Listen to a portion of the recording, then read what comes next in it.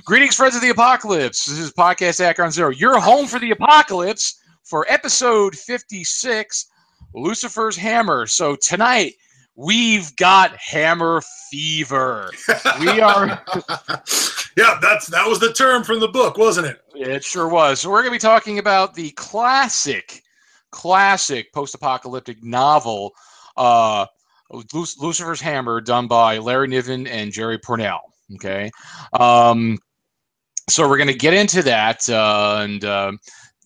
Before we get into that, the only thing I really have of interest to talk about, to say, because I just want to get into the book, is tomorrow, the first DLC for Fallout 4 is coming out.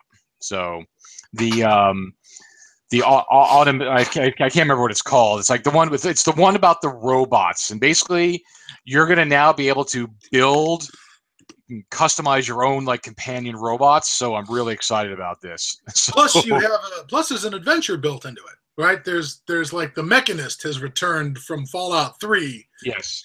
To be a problem. Yep. Yes, there is an adventure around it. I think it's more about the add-on, but there is a small adventure. And then I think the next one's just a small DLC. Then there's the big one, which is Far Harbor, which apparently is like the biggest one add-on they've done for Fallout DLC ever. So, yeah.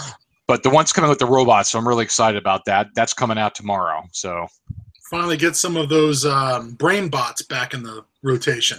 Yes, they're adding brain bots back, and a couple other ththings that they left out that people were apparently incensed about not having. So they. I don't remember what else was real left out. Brain bot was the one that always. Again, yeah. I get my information secondhand because I have sworn off Fallout until I have finished all my other work.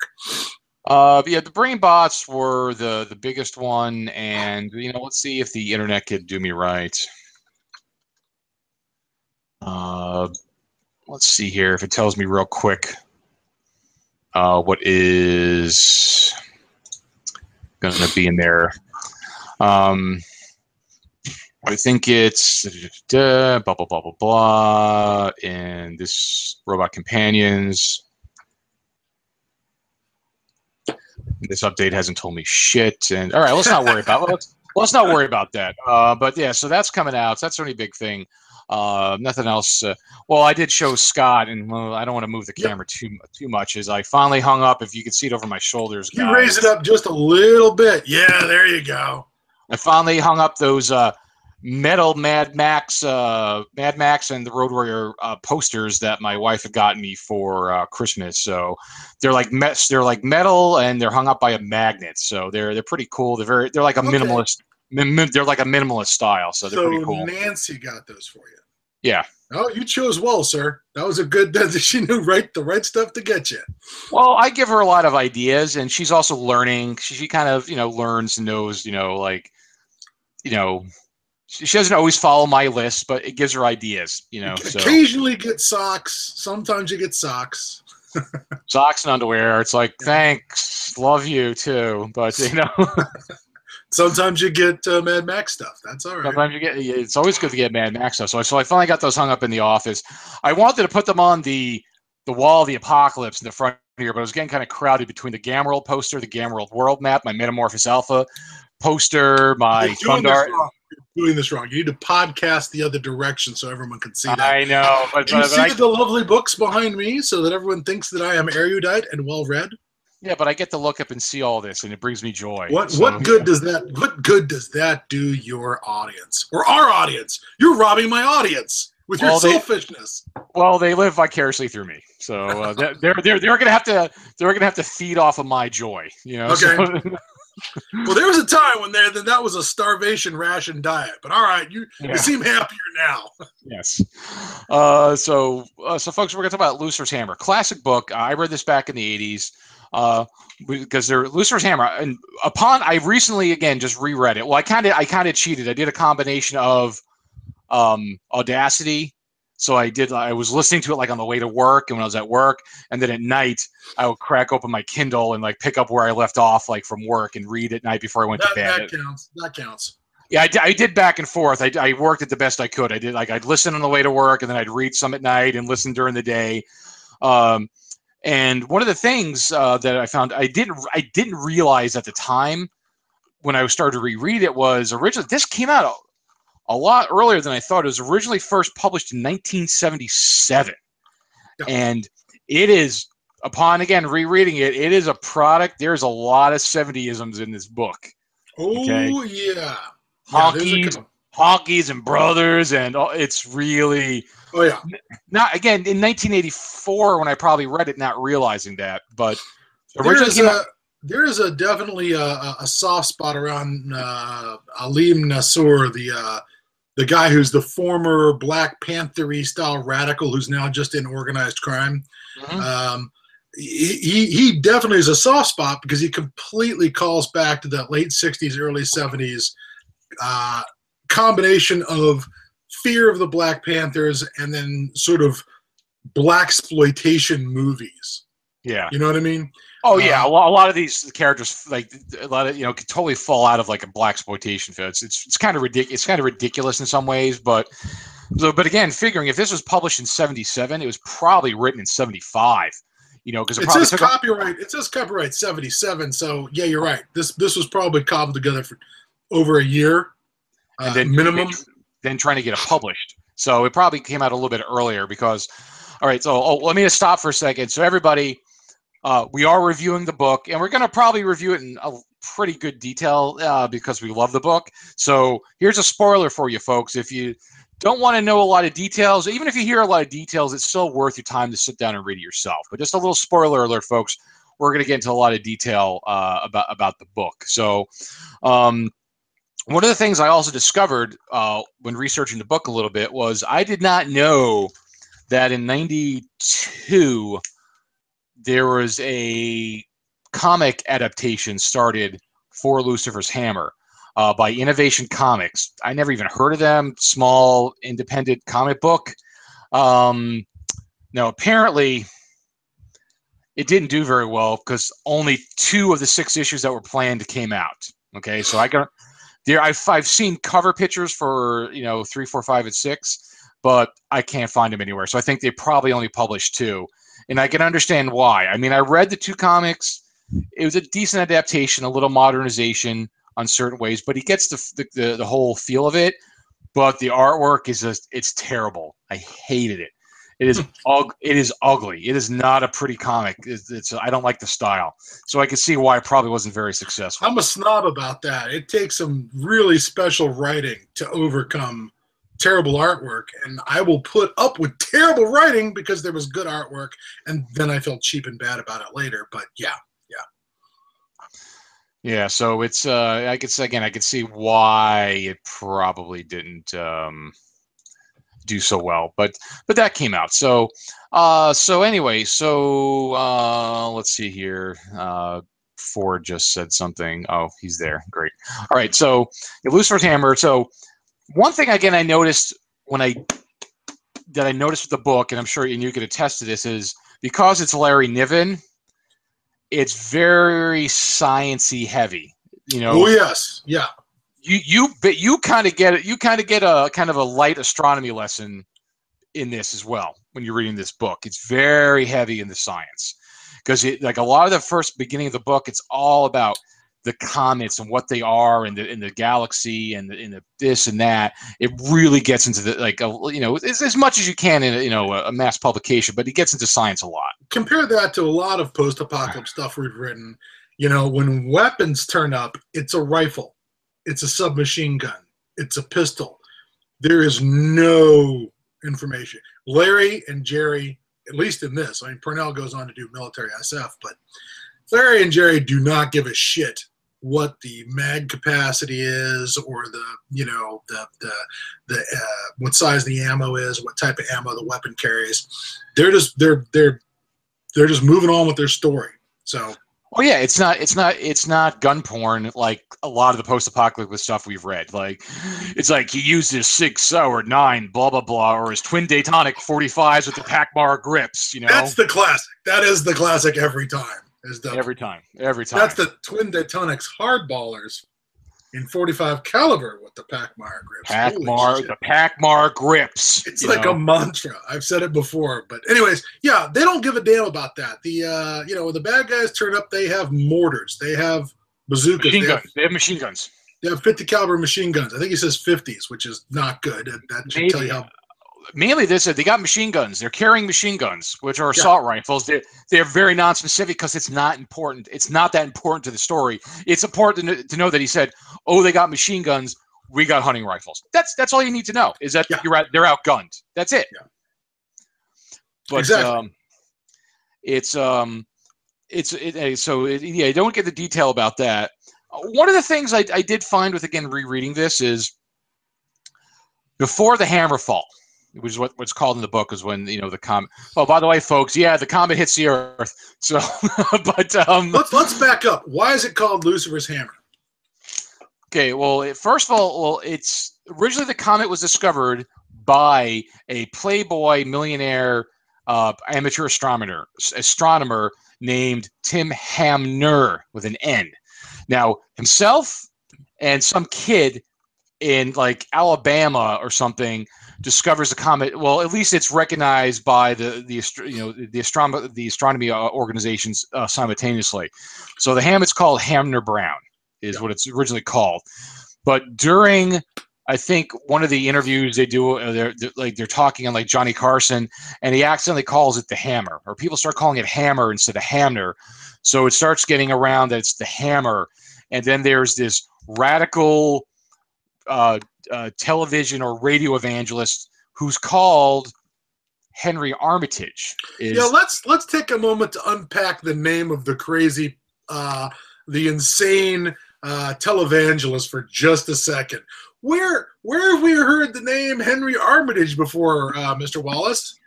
It sounds so familiar, and it kind of tickles at my brain. Like I kind of know almost what it is. Could it be the name of the librarian at Miskatonic University who's in charge of keeping the Necronomicon locked away in the short story The Dunwich Horror? Could that be where we've heard it? No, that would be too easy, and that would also show that we're more than one-trick ponies, and we know more than just the apocalypse. So, I wonder about that. Whether that is the only name game I could find, except for Peter Jackoff, which we'll get to later. Yeah.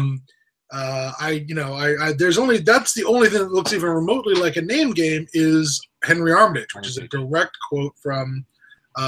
Which is a direct name out of H.P. Lovecraft's the Dunwich Horror, which isn't an apocalyptic novel necessarily, but is about a monster coming down from the stars to fuck our shit up. So I don't know, maybe, but crazy Reverend Armitage starts calling it the Hammer of God. Lucifer's hammer is coming to smite.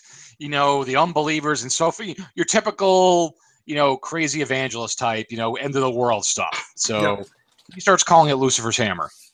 And then other people start calling it Lucifer's Hammer.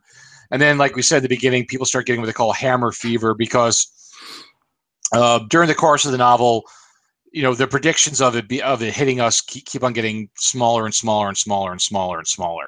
And, people are taking... That is to say the chances of it missing. Or hitting, the chances of it missing are getting smaller and smaller and smaller. It's like, it's a 1 in 10,000 chance, where it was like 1 in a billion at the beginning. But they talk about the comet cleaving, and they really get into, again, he gets into a lot of because again Larry Niven's a major science fiction writer, so you really gives us a little bit of an education if you didn't know anything about comets and what they're made of, at least from a 1975 astronomy knowledge standpoint. Yeah, there's a lot of stuff about it. Like I said, cleaving, outgassing. Yep. It's not really he makes the point it's not a solid object. It's never been a solid object. It is literally sort of a dense cloud of material that's coming our direction. And as it gets closer to the sun, it causes the outgassing. Which causes the tail. Which causes it to change direction. It's altering its course. Yep, and because it pulls on it as it's coming towards the sun, the tail isn't behind it. When it comes around, the tail's in front of it because it's the gases. The sun causes the gases and the solar wind, and it pushes the tails out. And during the they're trying to equate it because they're doing documentaries during the course. And they refer to it, they compare it to a hot fudge sundae. So they call it hot fudge Tuesday because they try to do an analysis of describing what it, like what if it would hit. Yeah, there's the math thing, right? There's a big guy. They just get rid of a chalkboard, start doing the math of what happens if this hot fudge sundae hits the Earth. Called a hot fudge sundae, and basically they're like, so that's what's going to happen. They're like, oh no, the comet's about 10 times bigger than that, or something like that. Yeah. You know, so at the beginning of the book, there's a lot of science, there's a lot of explaining like what are comets, and he goes into it a lot. So.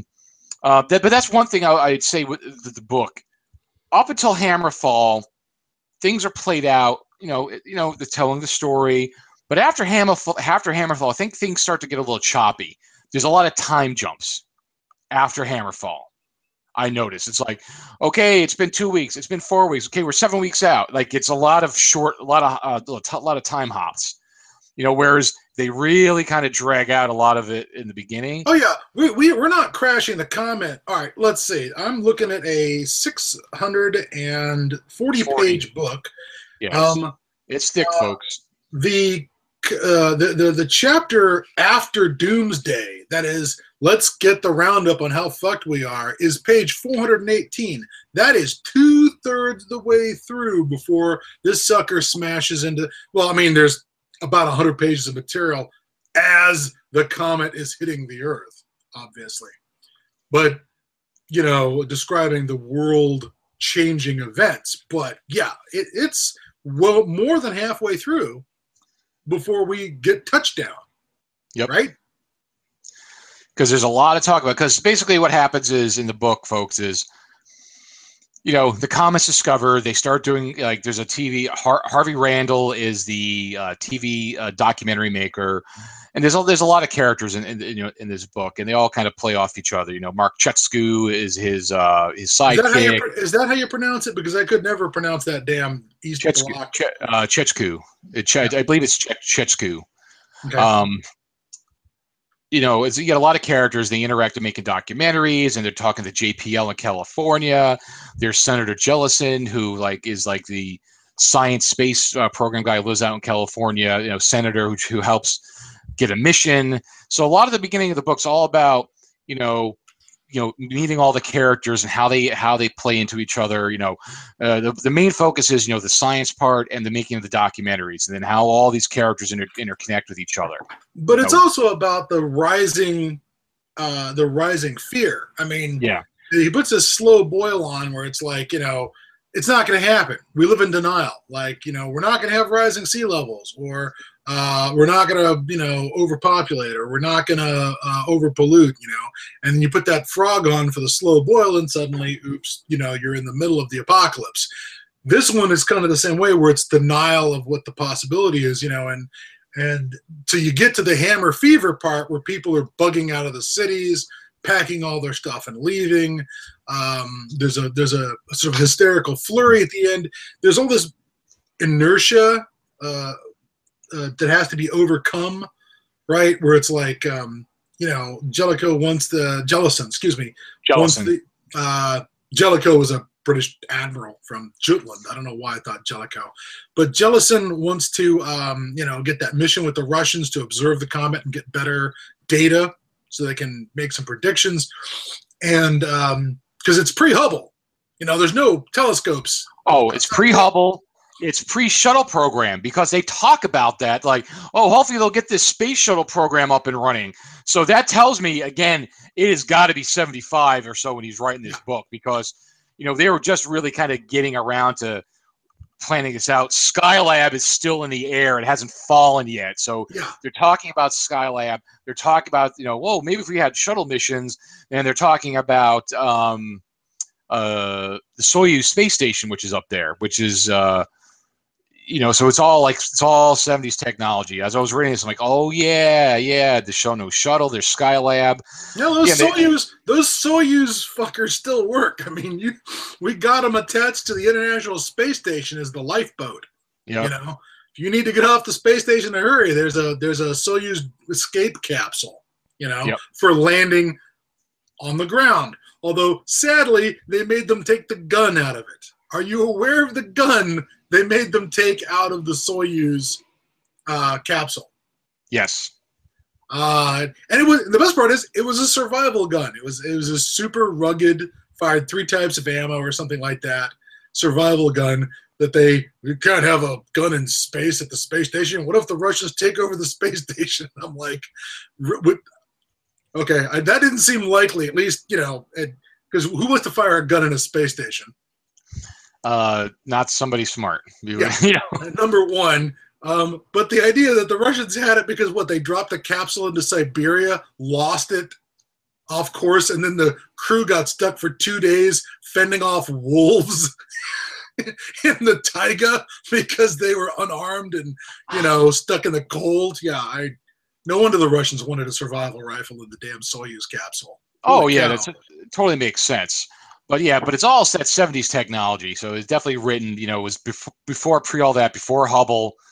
Everything. So there's all that inertia to overcome, trying to convince people to take it seriously, right? Because people look at Armitage and the crazies and go, well, they're stupid and crazy and panicking. They can't be right. So they write off the danger. But they also didn't want to tell them either, because when Harvey Randall is interviewing at JPL, he's interviewing the two. Well, the main will be not Dan Forster and Charlie Sharps. Sharps and Forster are the ones who do the whole thing with the hot fudge sundae and do the calculations, and the whole thing. Sharp's like, well, it's getting close, but Forster the whole time is like, it's going to hit. He's like, I've done the calculations. He's like, there's a 0% chance. There's a 0% chance it's going to hit, but there could be a 500,000 mile margin of error on that. But it's going to hit. He's like, it's going to hit, and they're like, no, because Dan Forster is like this super hyper intelligent dude. He's their smart guy. Like, these are scientists at JPL, and they're like, oh, they made some comment to that. They're like, these guys say he's the genius, and these other guys are all like geniuses as well. So this guy's like hyper intelligent. This Dan Forster character. Was Forster the diabetic, or was Sharps the diabetic? Forster was the diabetic. Yeah. We remember him. He's the wizard. He's the wizard. Yeah, we'll get to that. How they call him a magician, but so he's saying that, but they're kind of like, well, we don't know about that. But people are kind of like, Jellison's like, well, let's. He has his age, like, well, let's supply, but not do enough to seem suspicious. Yeah, exactly. Yeah, it's a half measure, because we're trying to keep it secret. And if we've learned anything from, say, watching The Crazies, when the government decides that the most important thing is for it to be secret, it's a lot harder to get anything done. Exactly. So all this is building up with the characters, and there's a lot of throwaway characters that you meet in the beginning. Like, there's this serial rapist, stalker, murder guy that we were introduced. It was definitely based on the Hillside Strangler, don't you think? From the 70s in Los Angeles. It's like Richard Ramirez, all over again. Yeah, I don't remember the characters. I don't remember his name either, but he was clearly based on that. Oh, Fred Lauren. Yeah. That guy, yes.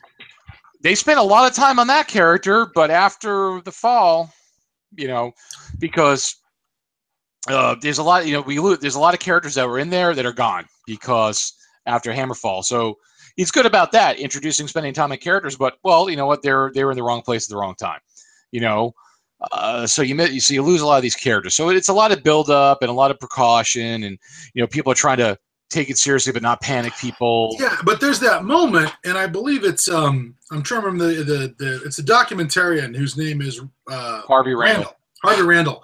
There's that one moment where Randall tips. Oh yeah. He's like, let's be prepared.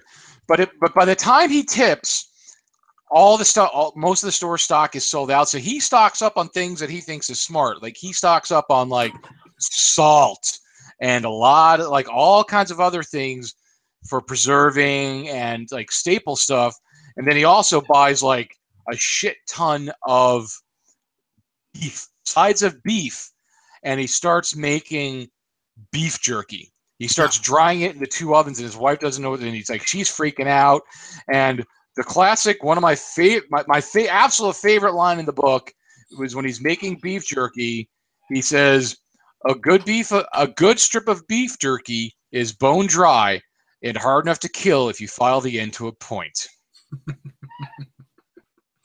Yeah. And that moment where he makes the beef jerky is that moment where his wife realizes that he thinks it's going to happen. Yeah. You know, he's been reassuring her. And then the next thing you know, he's like cooking all the meat and he's cutting the strips. And it's just like, we're going to need this. You know, we're going to need this right now. Oh, yeah. To where he even, his neighbor, I don't want to say Corky. His neighbor is, Gordy Vance. His neighbor is the scout troop leader, and his kid's like a Boy Scout. And Gordy's like, yeah, I kind of was planning on going up into the hills. He's like, yeah, take my son. And they go on a hiking trip right before the hammer falls. And I want to point out that there is a dramatis personae in the front of the book. Thank you, Larry Niven and Jerry Purnell, for giving us 2 pages of character names and their jobs so you can keep up with all of the characters in this book. Yeah, Mark Chescu. It's Chescu, Mark Chescu. But I was wondering if the audiobook gave a better pronunciation. Yeah, that's what it was, Chescu. Now that I saw it written again, I was like, Chescu. Okay. Yeah, Chescu is like Harvey Randall's like he's like a kind of a biker / hippie / I was in the Navy, but I don't want to do nothing. I ride motorcycles and I just kind of like live in the moment kind of guy, you know, but he can kind of do a lot of stuff. He's kind of handy, you know? Yeah. He resurrects that character very much in Footfall. Do you remember the biker in Footfall? No. There was a guy who's a welder, he's a biker, and he turns up in Footfall as a guy who escapes the initial devastation of the alien invasion and eventually gets hooked up with the team that's building the Orion ship to go up and attack the aliens again. So anyways, I always thought that Mark was very similar to that character that was, kind of an aging biker, somebody who might have been hard, super hard once upon a time, but is, a little softer. He's certainly a lot softer in Footfall as a guy with a bad back, and there's all this, talk about that. There's a big sort of whole plot line about how his back is terrible, but he fights through all that pain to get the job done. So he's one of the main characters. Harvey's the main character. Tim's the main character. Tim's, gets this, there's a lot of convenient coincidences, people getting, connecting with each other, during the thing. And let's also mention Gordon up on the mountain. Oh, Gordon Vance, his neighbor. Yeah, the banker, the president of a bank, who as Scoutmaster goes up prior to Hammerfall, planning to do what? Oh, jump off a cliff because he's embezzled a lot of money and is going to go to jail. Yeah, his life is over. And just as he's about to jump, the hammer hits. Earthquakes, tidal waves. So Lenny Bruce is not afraid. Yeah. So they're like, so we meet all these characters. Again, it's very 70s. Like I said, we Alim Nassour, he's running like groups of because everybody's preparing and leaving town, so they organize into like robbing all these honkies, expensive houses and stuff. They have like a big group of I think they have like 5 or 6 vans. And well, it's organized. It's like organized crime. He went from being a political organizer to being a criminal. Yep. And it's like, well, we'll never get politically organized, so we're just going to steal shit. And he and his people are robbing houses. Isn't there a point where he's like, the hammer hits and he's like, okay, put the fucking TVs down and grab all the food. Yep. Because, but why? Because it's over. Because there's nothing going to be on that TV ever again. Oh yeah, they dump all the junk. He gets him on the radio. Get everybody to meet at such and such point. He was a pretty good leader. So yeah, he's very organized, and saves his people. Gets his people, his men, and their families out of LA before the tsunamis hit. Yep, because everybody knows when it hits. So basically, So we're leading up to that. Everybody's trying to get here, trying to get there. So basically, you get to meet all these characters. You meet what's going on. You get to learn about them. And again, some characters continue on, some characters don't. So the hammer hits multiple, and during this time, we have the astronauts, 2 U.S. and 2 Soviets in the Hammer Lab. And let's point out that one of the points that Larry Niven has is it's the first Black American astronaut. Yes. Which, again, to date it even more, they make a big deal out of it. Oh, he makes a huge deal about it. And, because, racism is still, well, now that it's not predominant now, but it was even worse, but it's in the 70s. It's still, far more institutional.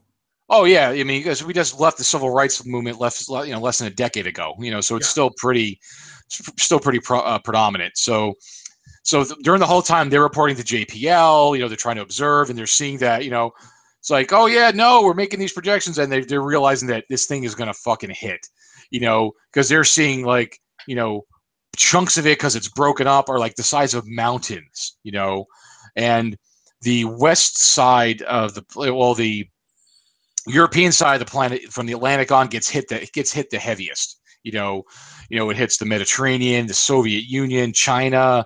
You get hit in the Pacific. So they're seeing these hits happen, and he really gets into detail about how it hits, and as they're going over, they can still see these craters in the middle of the Atlantic Ocean because there's so much lava and steam pouring out of the crust that it's keeping back the ocean's waters because it's just basically just steaming it, and it's throwing so much steam into the air. So those are hitting. It's hitting fault lines. Tidal waves are happening. They give a lot of allusions to all the things that are happening. There's a couple of guys in Greece who are archaeologists, and they discover something, and the guy they're watching the comet, and they're seeing stuff, the tail, and then there's a bright flash, and that's basically coming through the atmosphere. One guy's blinded. They're on this high mountain somewhere in Crete or something like that, and he's basically just hold on to me because and they're basically having their last moments because he sees this fucking tidal wave coming through the Mediterranean, just wipes them out. Yeah. Or actually, no. I think they died before the tidal wave hit because there was so much there was basically lava, the earth cracked and the lava and steam poured out and killed them before the tidal wave even hit. There's a lot of that. There's this is you were reading before the whole Nile Basin basically is underwater. Yeah, I can't remember if it's underwater because the Aswan Dam collapses and this giant tidal wave rolls down the Mediterranean, or is it because the strike in the Mediterranean drives the water up the Nile? Either way, they're everything from the cataracts to the delta is a dead zone. Everybody's dead. It's just that's all there is to it. And what was the most? I mean, there's some really freaky moments during Hammerfall. The guys in the spaceship watching these mountains, being hit, knowing that any minute they could be fly swatted by a chunk, and it's going to be over like that. They won't even know it happened. So there's that was pretty freaky. But what for you was the absolute pinnacle of freaky moments from Hammerfall? Oh, I can tell you that's easy because there was a strike in the Pacific, and while this was happening, they were expecting all these surfers were expecting all these tidal, all these big waves. So there were some big waves. So basically, you got all these surfers out in the water, and this tidal wave comes. The water starts to pull in. They start paddling out even farther than they are to try to get up on the crest of the wave, and there's a lot. A lot of them don't make it. A lot of it. So basically, there's just this 100-foot tidal wave or 200, 5. It was high. Super high tidal wave, and these guys are going up this tidal wave, and then a lot of them start surfing it. They're surfing this tidal wave because he's trying to get over. He thinks he's going to be able to get over the top. This one character, he can't. It's too far because it's too big. So he just starts riding the wave, and he gets all these Zen moments about I can't remember his quotes, but he said something about when there's nothing left, nothing left to fear, and all this stuff, all these good lines. It's like, well, I'm gonna have the best ride on the biggest wave of all time. That's it. Oh yeah, and he's riding this tidal wave over Los Angeles, over the Golden, because it's huge, and he's on. And eventually, as they're going, a lot of them start dropping off, and he's the last one left. But he gets like 2 miles inland before he loses it, and he basically he's hit by a building. Yeah, he's an office building, hits him like a giant hand, just slaps him, or something like that before the wave crests. It's like, where does the wave crest in Simi? Not in Simi Valley, but it crests in the mountains just behind Los Angeles. It fills the entire Los Angeles basin. Oh yeah, and during the time, because there's other parts where the characters are trying to get somewhere, and there was a lot of like doomsday, people preaching and stuff, and they're seeing this tidal wave coming, and they're basically dead. There's once they see the tidal wave, there's nowhere for them. So it's funny how one of them says that it looks like they talk about how it looks like he sees somebody surfing across the wave, and then he also sees, hey, look at those people down there in the robes, like they see each other, Yeah, the idea that the people are trying to leave town, and the doomsdayers, or the religious types, didn't they like chain themselves together across the freeway to force people to repent so God will spare us? And people just want to get out of the kill zone. And I'm thinking, if I'm see the tidal wave coming and there's some dildo in a robe who chained himself across the freeway that kept me from getting out of downtown Los Angeles, I'm spending my last moments beating him to death. Oh no. They are chased and shot and beaten. Oh yeah, because these people know they're not getting out and they're going to die. So they take it out on them. Yeah. So yeah, the tidal wave moment was the one for you that was just like, okay, that's. Oh, the guy freaking surfing, hanging 10 on the ultimate wave, man. It's kind of like he's like freaking Patrick Swayze in Point Break. Point Break, it's the 100-year storm, man. What is it? What's his name? Cody or something like that. I can't remember. Brody from the original movie. I don't know what they're going to rename him in the new film. Oh, fucking piece of shit. But yeah, that was my moment during that. But you love a remake. That's Jared's favorite thing. Is take a good movie and do it over badly. Oh yeah. So they talk about how basically, because a lot of strikes hit the Atlantic, and they're basically everything from the East Coast to the Appalachians. Basically the waves go up to hit the Appalachians. So everything before that is gone. Florida, gone. The Gulf Coast, there's a strike in the Gulf of Mexico. Texas, gone. New Orleans, Mississippi, Alabama, gone. The waves are coming up the Mississippi Basin, and hitting St. Louis.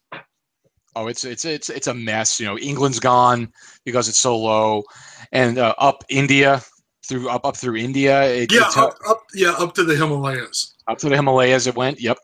So then the Russians and the Chinese have a nuclear exchange. Oh yeah. While all this is going on, because also they talk about how some of the tidal waves went around 3 times. Like the ones like from the below, they had such enough energy. This kept going. They went around one of them went around 3 times before it found. Like the third time around, it was only like half as big. Because it lost a lot of energy. But so during that time. Yeah, the Chinese decide that, because there's going to be snow, they're going to come down to us. We don't want them here. So they start. So the Russians had already been hit near Moscow. So the Chinese start launching missiles at them because we're like, we don't want them here. Let's kill them. So besides the floods, the earthquakes, wholesale mass destruction of people in the world, the Chinese are let's add insult to injury. Hey, cripple, nice tie. Let's add insult to injury. Okay. Sorry. Hey, cripple, nice tie. Well, that's insult. Wow. That's insult to injury. So they again, folks, I've never claimed to be PC, but it's a joke I heard somewhere else. But so they start to nuke Russia. Russia strikes back, and during this time they're seeing the missile strikes up in the space station. The Americans are flipping out the Russians, and finally they figure out no, they're shooting at China. And during this time then they also talk about the guys in the U.S. missile bases, and they get new codes to launch at China because the Russians were able to contact like Looking Glass or NORAD, and they asked for our help. They're like, listen, the Chinese nuked us. We're not launching at you. We are launching. They said, we are launching, but we're launching at China. If you could help us out, that would be great. So then we pile on top of China. So basically, there's like nothing left of China. Yeah, if they weren't going to get hit by the tsunamis, then we fixed that problem. Oh, yeah, we took care of that. So there's a little mass murder added on top of, all the other death and destruction. Again, I want to read my favorite moment out of the whole novel, just in case you thought everything was going to go fine in the Middle East. My favorite paragraph: further to the east, the Palestinians and Israelis suddenly realize there are no great powers capable of intervening. This time, the war will go to a conclusion. The remnants of Israel, Jordan, Syria, Saudi Arabia are on the march. There are no jet planes and little fuel for tanks. There will be no ammunition resupply, and the war will not end until it is fought with knives. And I'm like, I hate to say it, but there's certain folks in that region who will be happy with that outcome. Oh yeah, that's another classic scene from there, and that, you know what? I hate to say it, but I think this is exactly how it would go down. There wouldn't be any. Quick! We should all work together to survive. Just right at each other's throats immediately. Zero. Here's our opportunity. Go. Yeah, and the idea that, it's a very 70s. Oh yeah. Remember, 73 war, right? Just happened. Just a few years before. Is that the 8-Day War or 6 and 7 day wars? I think 60 whatever is the 6-Day War, where Israel snuck attack everybody they were building up for an attack, and Israel struck first. Second war in 73 is the Israelis get jumped by ambush. This time they get sucker punched, and it was much tougher for Israel on that one, but they still won it. But it's only been it's only been 4 years since that war. Camp David hasn't happened. Jimmy Carter hasn't gotten Menachem Begin and Anwar Sadat to shake hands and be nice. Besides, Egypt's not doing too good right now, so we won't be hearing from Anwar Sadat. And there was definitely an attitude, I felt, in the 70s and 80s that if it wasn't for the fact that the Soviet Union, the Soviet bloc, and the American bloc existed to keep these guys from fighting it out to the last man and dragging us into it, if it wasn't for that, they would have fought it out to the last man, and just finished it some horrible way, kind of like, you know what I mean? The only thing keeping them apart was great power politics, which isn't necessarily true because Soviet Union's gone and we still haven't had any kind of, we haven't had a conclusion. You know what I mean? Yeah. So that's again one of those things which kind of does date the book a little bit, because it is, again, I mean, there are certain things, like I said, all that stuff that are very, but you don't have to be a person who grew up in the 70s to really. And there's hippies. Remember, when we get up to the stronghold, we get hippies. We get genuine hippies. Oh yeah. So it is kind of, looking back, when I read it in the 80s, it didn't dawn on me, but coming back to it 30 years later, over 30 years later, God, getting old, but over 30 years later, it could seem a little dated, but it's still, that it doesn't really affect the, the quality of the story, No, not at all. Not at all. The post Hammerfall, the biggest story arc after the Hammerfall, is the biggest story arc the New Brotherhood Army, or is it the Stronghold? It starts off with the Stronghold and them trying to pull their shit together, but then the New Brotherhood Army comes along. Well, actually, it only started out. Well, folks, okay, so the Stronghold is. We mentioned Senator Jellison earlier. He was, the one who kind of helped support all the stuff. Now, he has like this big farm and ranch. He's like in I forget what valley he's in. He's like in this valley with these mountains. He's not in the San Joaquin Valley because that's a lake. By That the becomes a time lake. He's near yeah. this. They're near this. The San Joaquin's not very far from them, so they're in their valley, and there's a lot of farms, and they're trying to organize, and they have a really good, like Senator Jellison's Al Hardy is his aide, is very good at what he does, and he likes things neat, like he says. Um, they're trying to organize, like, okay, we got all these people here, and then there's also another big family there called the I just forgot their name. George, is it the Carson? Not the Carsons. I'm looking. I don't remember. It is. I just read the damn thing. Christopher? The Christophers. Thank you. Okay. The Christophers. They're like the big family in the valley. So there's a little tension there, but it's like, listen. So they basically close off the valley, because they're like, all this traffic's going to come here. We can't feed everybody. So they're trying to get their shit together to be able to survive the winter because they know how bad it is. And the thing is, right after the hammer, so much water, because that's what people like. They're like, at first there's a lot of mud coming up, and then there's a lot of salt rain. It rains for like weeks. It's like probably a week is heavy rain, and then it lightens up a little bit, but still, like, for weeks it's raining every day. Yeah, heavier at the beginning, but then eventually it gets to the point where it's like it's raining every day. There's always mist, but in the beginning, that's why there's so much flooding. Dams broke. Yeah. The overfills. Even though, like, a lot of the engineers opened the overfills, like, channels, there's too much water. It's a good thing Three Gorges didn't exist at the time. Of course, all those nukes, that didn't do China any favors either. But something like the Hoover Dam would have collapsed, and the Colorado River would have just washed out to the Sea of Cortez. Well, because part of it, too, is the rain that was coming was warm. So all the snow in the mountains was getting warm rain on it, so that started melting. There was such an influx of water. It wasn't just from the tidal wave; it was from the rain and all the ice, all the ice and snow melting too. So they were getting it from everywhere, and people were trying to get away. Like, which means that all the water sources, the rivers, are actually going to be short. The next year or more are going to be short a snow cap to melt and slowly feed the rivers, because all the mountains have been stripped by a combination of salty, warm water that's going to scour those watersheds or those snowpacks off. That's an even more horrible prospect too. That, okay, you're drowning this year, next year you'll be dying of thirst. Possibly, but also a lot of snow came a lot early too. So because of the cloud cover, so they might be okay there, but it's definitely a risk for sure.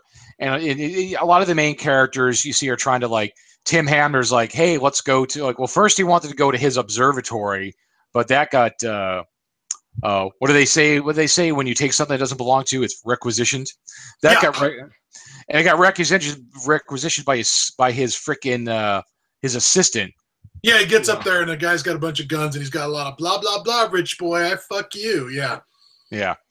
So he lost his shit. So they go, let's go to Senator Jellison. Harvey Randall's trying to get to Senator Jellison because he only gets there because Mark Chescu and his girl, well, there was three of them, but they lost one of them, are trying to come back to try to get Harvey because they want to help save him because they're in the mountains on their motorcycles.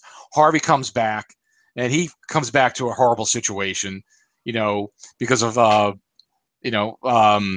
his wife is gone, all his supplies are gone because there was a van of, like, a biker gang, kind of almost like from Dawn of the Dead. They got a van and motorcycles and they're going around just raiding everything. They weren't even Alim and Nassour's people. It's like a whole different biker gang. Yeah, they're not even in the New Brotherhood Army yet.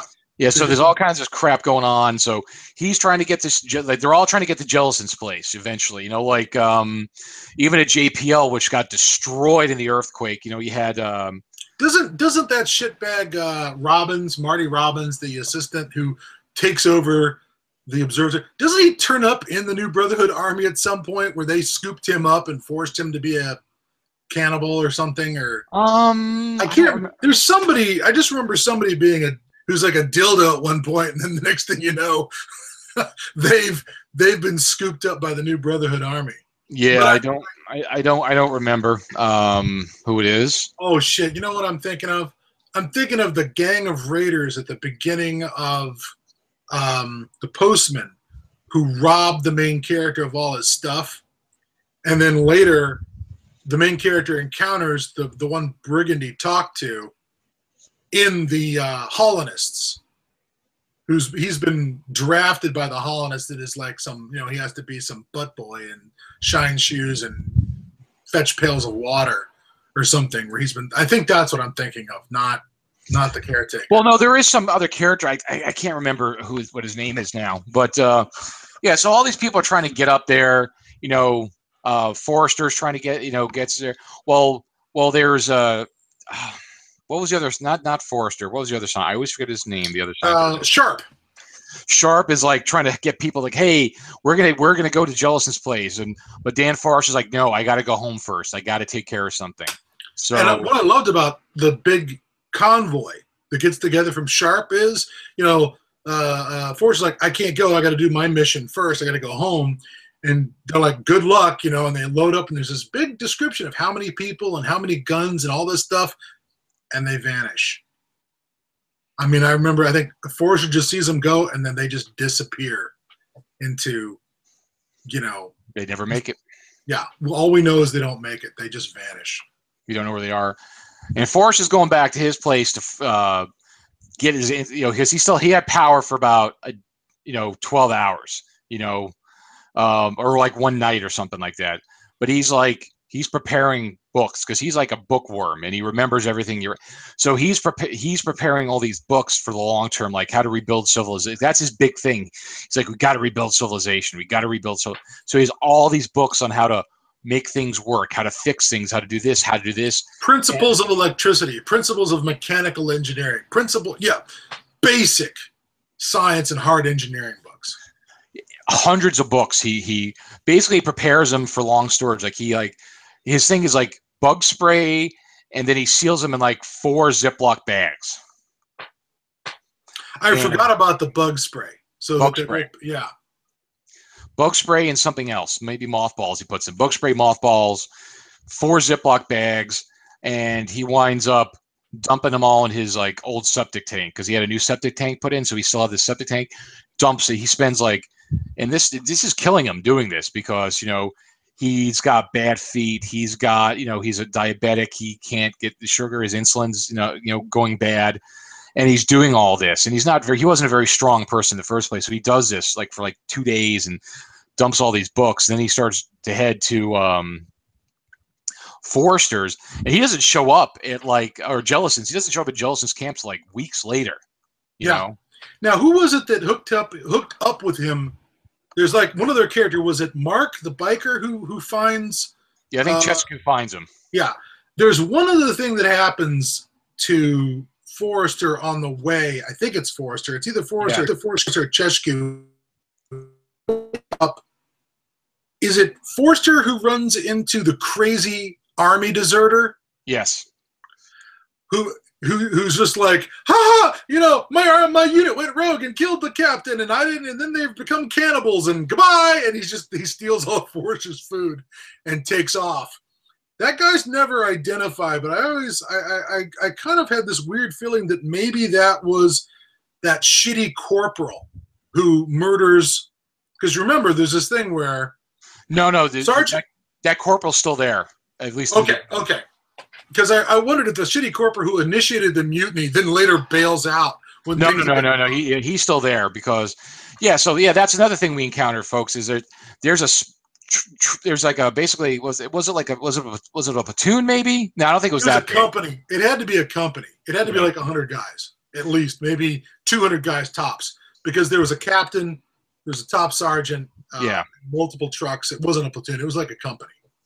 So they're going back to base or something, and they're not supplied to be out in the rough.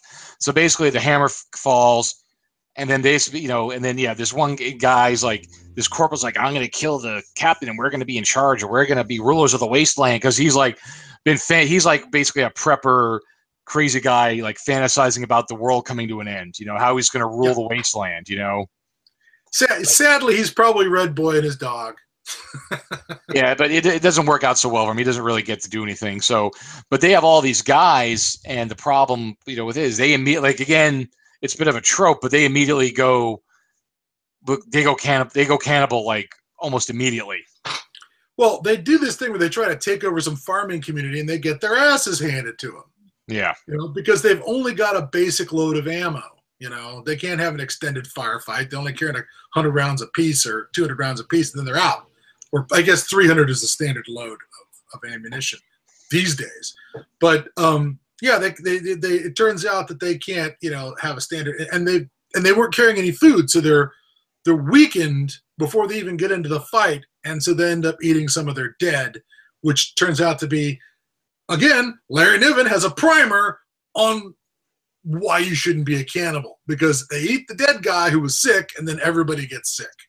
Oh yeah, because that's something that because they found a doctor who wasn't even he was just like I think he was like a gynecologist. He was like an oncologist or something. He wasn't really just a regular MD. It wasn't an immunologist. He wasn't an immunologist specializes in diseases. No, he was a guy who was a gynecologist. I remember somebody keeps saying, "What do you know? You're not even a real doctor. You're a pussy doctor," or something like that. They keep insulting him. But yeah, now they got a guy who checks the corpses and finds out who's edible. Because they were doing it at first because they had no food, so they totally go cannibal. And they keep him around to inspect stuff, and they talk about how when we find a place to settle down, we're gonna have to hobble him so he won't try to escape. Yeah. And then that's the weird thing where we suddenly have the three problem groups come together. We got the deserters who turned cannibal because, again, no food, and there's a whole bunch of them who survived together. So they had those guys who are half crazy. They run into Sergeant Hooker knows. Yeah, they know each other because they grew up in the same neighborhood.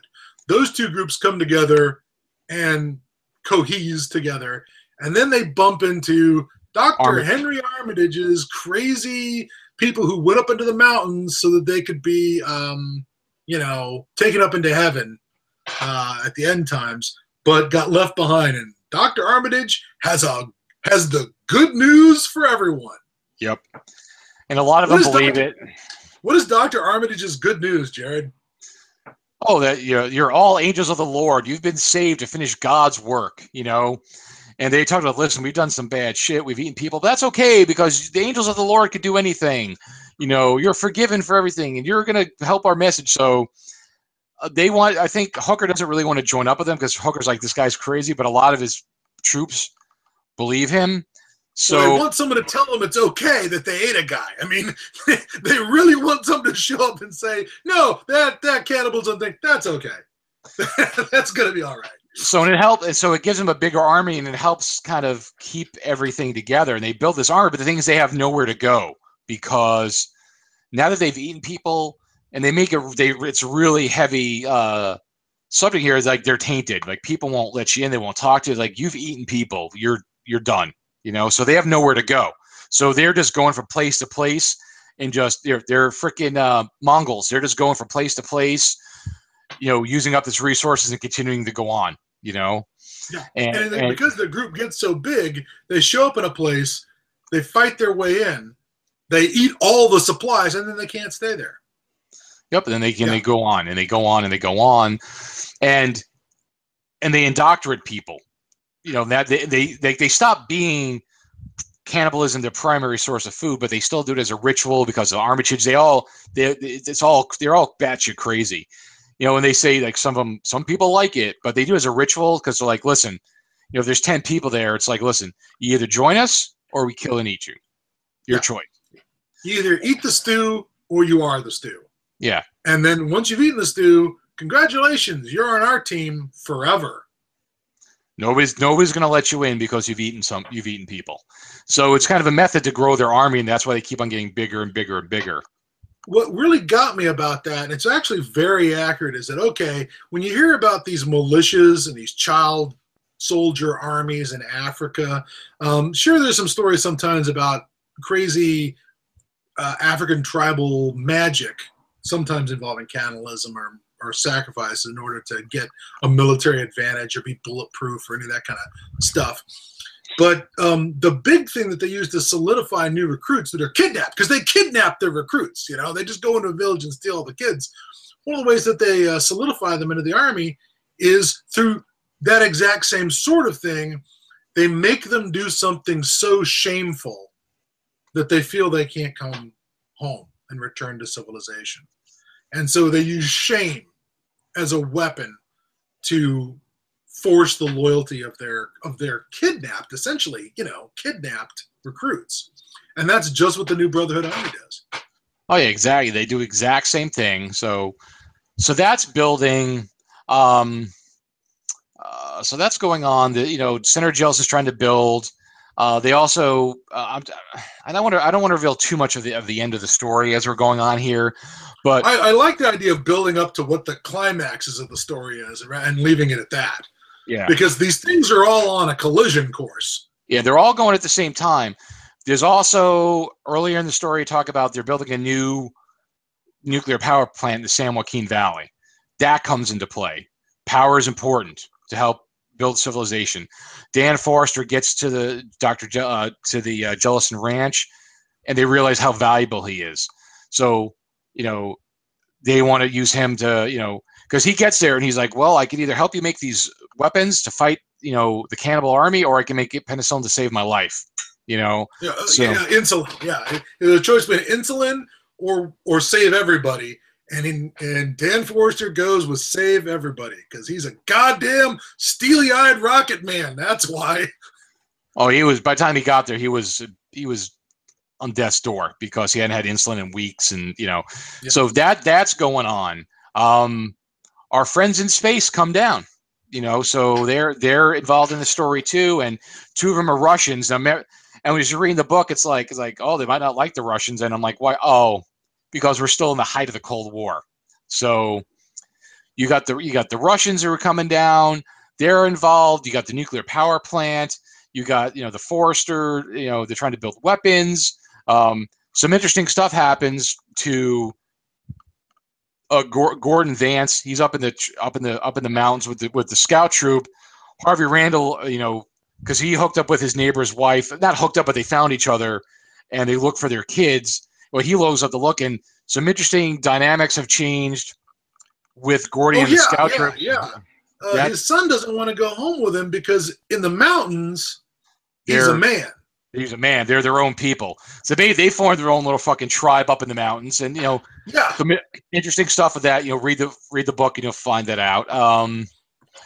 So you got that dynamic. You have you know they're picking up communications of like, we've heard of 5 different people claiming to be president. You know, and who has the best claim? Colorado. Yeah, the Speaker of the House of Representatives is alive and at Looking Glass, or looking at Crystal Palace. Yeah, they're at NORAD headquarters outside of Colorado Springs, and they make a point of how much military throw weight is based in Colorado. Yeah, so they have a lot of, you know, so nobody's gonna fuck with them, you know, so they lay claim. So I mean, there's a lot of moving parts, and it's all building to, you know, of course, a final. Do you remember who any of the other 5 people claiming to be president were? Just out of curiosity, they mention it, but I always want to find out that it's like, you know, again, some mayor has declared himself king, or some governor has declared himself emperor of the Kansas. Well, I think there was one group. The guy basically is like some kind of claims himself like some kind of Roman leader or something like that. There was some real. They talk about a couple of real crazies. Like, hey, I like so and so. He had some good ideas, you know, because he was like a total crazy person, you know. Yeah, and you meet some other people of authority, because basically, a lot of people say that Senator Jellison in this area is like he's the main guy because he's a senator. You know, the governor of California, or the deputy secretary of California is somehow involved with the cannibal group, because they. Oh, that's right. Yes, because they're like, no, we're the governor of California because we have the deputy secretary of agriculture or Detroit, or but it's, you know, and since there's no Sacramento and there's no governor, he's the governor of California. They've got some guy that they're parading around in front of the army and saying that we're the real government. Yeah, we're the real government. That. Yeah, and so they fed him the stew, so he can't, So they got him, claim, which is interesting. Around the nuclear power plant, the San Joaquin, I think the mayor of San Joaquin is there. So there's some people with. Wasn't it something about like the people in the San Joaquin power plant were like L.A. mayor?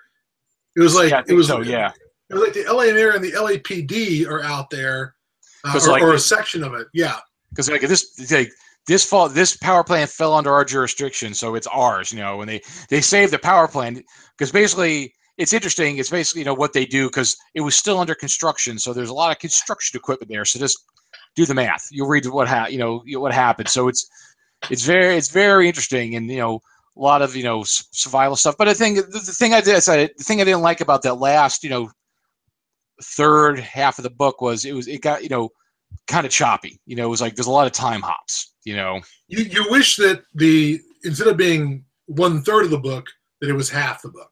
Yeah.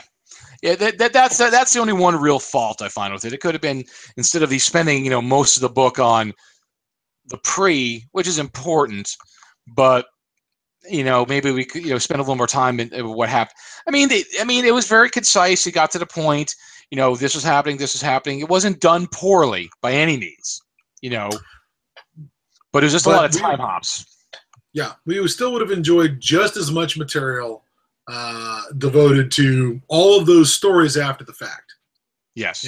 Well, not that we have to hear every one of them. Like Sharp and his team that drive off from JPL and disappear. We don't have to hear about what happened to them necessarily. But I wouldn't have mind seeing it though. Yeah. But at the same time, more detail would be good, because Niven and Purnell delivers it. They deliver it all the way down the line. Their attention to detail is beautiful, and it mostly reads as real. It really does. Dated perhaps, but only slightly. Yeah, it's a very good. Like I said, we're not getting. We revealed a lot of the book, but there's so much more to this book. A lot more detail. There's a lot of dynamics. It's a very good book. It's readily available, folks. You can easily get the book. There's Kindle versions. There's hardback paper. You could get it anywhere. It's so easy to get your hands on this book. It's not like it's out of print or anything, because it's Larry Niven. He's a very well-known author, so this stuff's still in print. Yeah. I've definitely got the 85 edition. Oh, I got 83. Mine's the 80. Did yours say 85 printing? Yeah. 85 printing. Mine's 80. Mine's 83. So. And I do want to point out that this thing was on the list for a Hugo Award, but did not get it in '78, which I think is quite the shame, because it was pretty awesome. Yeah, exactly. So, when we say it's a good book, folks, we weren't kidding. If it was on the list to get nominated, if it was nominated for a Hugo Award, it was very well received. Yeah, for this sure. This ranks up. Wouldn't you say this rank? I mean, we've done our top, favorite books, but this one and Bren, the Postman, it's tight. And Bren only wins because it's all post-apocalypse, not pre-apocalypse. Yeah. That's why Bren wins. But this thing, this is a brilliant piece of work. And chunky. At the time, when we were kids, we thought this is as big as a book got. Yeah. Before Stephen King came along and did away with the need for an editor, so he can publish 800-page novels every year. Oh yeah, but this is a thick book, and another book I'm finally gonna start, because I got the audiobook, because I just haven't, because I said it works good for me because of some of my commute and stuff. I'm finally gonna get through War Day. Oh, excellent! I think you're really gonna like War Day. Yeah, that's one of I attempted to read it when I was in high school. For some reason, it just didn't catch with me for some reason at that time. So I'm going to come back to it now. So, Yeah. So again, folks, it's a good book to try to get a hold of. There's a lot of good books out there. Whether you said you listen to it or read it, but you could easily get your hands on this one. And we'll admit we have a bias towards some of the older classics. I'll absolutely cop to that. Oh yeah, because we had one of the Friends of the Apocalypse send me a message. I forget where, because he was I think he was like a teacher or something, and he was talking about he appreciates that we're very old school with a lot of stuff we talk about, and he did suggest about some more contemporary stuff, and I don't disagree with him, but again, we tend to go for the classic stuff that we read, because I see a lot of this stuff that comes, because a lot of stuff's just cranked out now. It's so easily, a lot of stuff is self-published now, and it doesn't really go through a lot of good editing processes, and I've seen a lot of stuff out there, and it just doesn't, a lot of it hasn't really ever really appealed to me. Maybe I should try to read some more contemporary stuff, because we've got to stick our noses in it a few more times. I'm looking at I've forgotten the name of I haven't finished the Sleep Apocalypse story. The most recent Apocalypse stuff I read, I guess, was Wool and Shift. And you should take a listen to Wool. You should try Wool out. I think you'll be pleased. Yeah, so I mean, they are right. We don't listen, because we're old and fussy, so we like a lot of the old stuff, but a lot of it's the classic, and that's where the foundations were. Because he mentioned some other stuff about, I'll have to go back to it, like, how about there's some young adult stuff out there that he, for post-apocalypse, and there's the Afterblight Chronicles, for one, and if I'm not mistaken, like we said, Maze Runner technically is some sort of post-apocalypse. Yeah. Thing. Yeah, he mentioned Maze Runner. I have read one kind of some young adult, like, well, again, it came out in the 70s. It was John Christopher, the Tripods trilogy. Tripods was definitely young adults as well. Young adult, but I read it back then. So, I just wanted to recognize, I can't remember. I'd have to find it. I don't remember his name. But it's like, we know we're fussy old grognards, and we probably should get on some more contemporary stuff. But, we will eventually. Just forgive us. It takes us a little bit longer to get into this. All this damn new kid stuff. So we'll have exhausted our own supply of material, and then we'll be forced to move on to new material. Yeah, that's true. So I wanted to recognize him for pointing that out, and we appreciate that. What else? Well, I don't really got much more to say about Lucifer's Hammer. At this point. Except that everyone should go out and read it. If you're even remotely a fan of the Apocalypse, you should have read it. Yeah, so definitely go out and read that one. And for next show, and as long as because we went a little bit long between shows, I'd like to try to do one next week as well. If is your calendar free for next Monday night? See. Okay, I have hooked up with Stephen Lee, who is the co-author of the 77 Worlds RPG. It is a post-apocalyptic RPG that he worked with James Ward with. Me and him are going through the process of connecting, getting him on Google Plus, and seeing if we can get the Hangout to work for him properly like it should, because we can't have the same debacle we had with James. So, we worked our tails off to make that work. So me and him are connecting to get that to work. So it's 77 worlds, folks. It's basically science fiction, far future. There were 77 worlds that the humanity populated. There was an alien apocalypse that destroyed a lot of our known universe.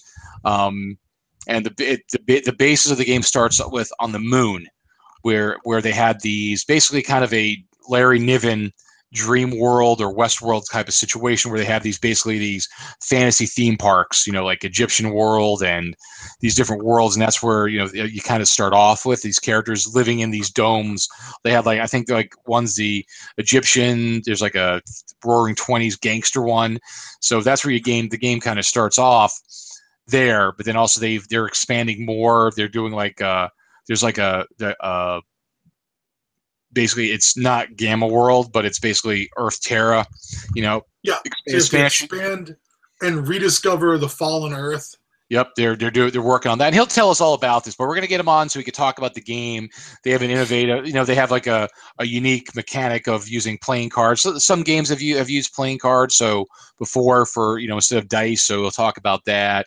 There's a Saturn Shipyard. So it's I picked up the box. I haven't really had a chance to go through it myself, but it's very interesting. And they're producing. They just put out a novel, and and James Ward works on it. And Stephen Lee's also been in the gaming industry for decades as well.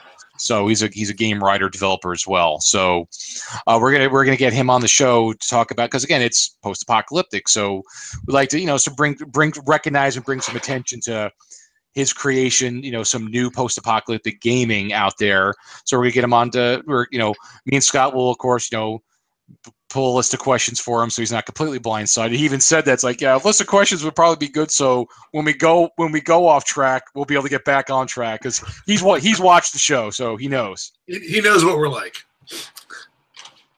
Yeah. Exactly. So barring any technical problems on his end with getting him connected, we plan on next week, the 28th, having him on to do a show about the 77 Worlds post-apocalyptic role-playing game. Excellent. All right. So, and that's all we got for now, folks. And like I said, we'll probably do some more of these episodes of. I'm going to go back to some of these older novels, reread some stuff, and we'll do a kind of a overview of a lot of the old good classic books. But I think before we do that, I think both of us should dedicate some time when we can to reading. Fractured Tales of the Apocalypse. I'm almost done with it. Yeah, I got to dedicate some more time because she sent that book. That was a year ago. So, and we've never claimed to be quick on anything, folks. So that. So, but we will. As well, my Kickstarter backers know. Yeah. So we will. So I think maybe that's because I actually, I got on my stupid Kindle. I should, at night when I'm, reading for a little bit before I go to bed, I should start plowing. I've read like one story, so I've been bad. So I think I'll read through it so we could give that a review and give it its fair airtime, because she did hook us up with the books, and she does deserve that recognition that because for doing that for us. So there's one story in that is written in post-apocalypse speak. It's written in this broken language, slang jargon. Apocalypse speak that is really tough to get through because the writer doesn't pull any punches. You know what I mean? It's just the pigeon of the future because we don't have schools anymore. But it's challenging, but I thought it was good. That's a very interesting concept, because we've talked about language on the show before. So that's pretty cool. So yeah, we'll see if I could get through that. I'll probably have some time because I got to take a little road trip on this weekend, so maybe I'll have some time to do some reading at night. So we'll get through that. But next week, again, folks, 77 Lost Worlds. And as usual, thank you, everybody, for listening. We appreciate your time. We appreciate you following us. Like I said, this is definitely a labor of love. It's just a passion, something we like to do. Like I said, we do it when we can because we enjoy it, and we enjoy the feedback. And then, like I said, if we don't get back to you on stuff or right away, it's just like we're like you. We got busy lives, and unfortunately, this is not our primary activity. I would love to if me and Scott could just do this once a week, every week, crank it out, and this is all we do. But we're both working slobs, and we got a lot of shit going on. So you're gonna have to hook us up with a Patreon account before we can become independent broadcasters with all 17. Or maybe 35 of our viewers contributing thousands of dollars per episode. I'm sure between the 35 viewers we have, we can actually make this thing work. Well, you know what? We actually have on YouTube. We now have 346 subscribers on the YouTube channel. It's not bad. We have almost 200 people who follow us on Facebook, so people do get to hear about us. And I'm actually seeing the count right now. Apparently, there's 8 people. It was high as 14 at one point, but we fluctuated between 6 and 8 people are actually watching this live, listening to us talk, which we haven't seen in a while. So usually we think we're just recording it for the future, and they'll see it then. Yeah, and let's not bore our loyalists, our core loyalists. We're not going to bore you any longer. We're going to sign off. Jared, play us out. Piano Cat or whatever. Let's Okay. So again, folks, thank you for joining us, and remember to be socially responsible. Like us on Facebook, like us on YouTube, share us, be socially responsible. Like things if you like them, and if you don't like them, don't bother not liking them. And we will. I am Jared the Apocalypse Nerd Wallace. He is Adam Bomb Glancy. We are both thanking you for joining us tonight, and we will see you in the Wastelands, and we'll see you next week, same time, same post-apocalyptic channel.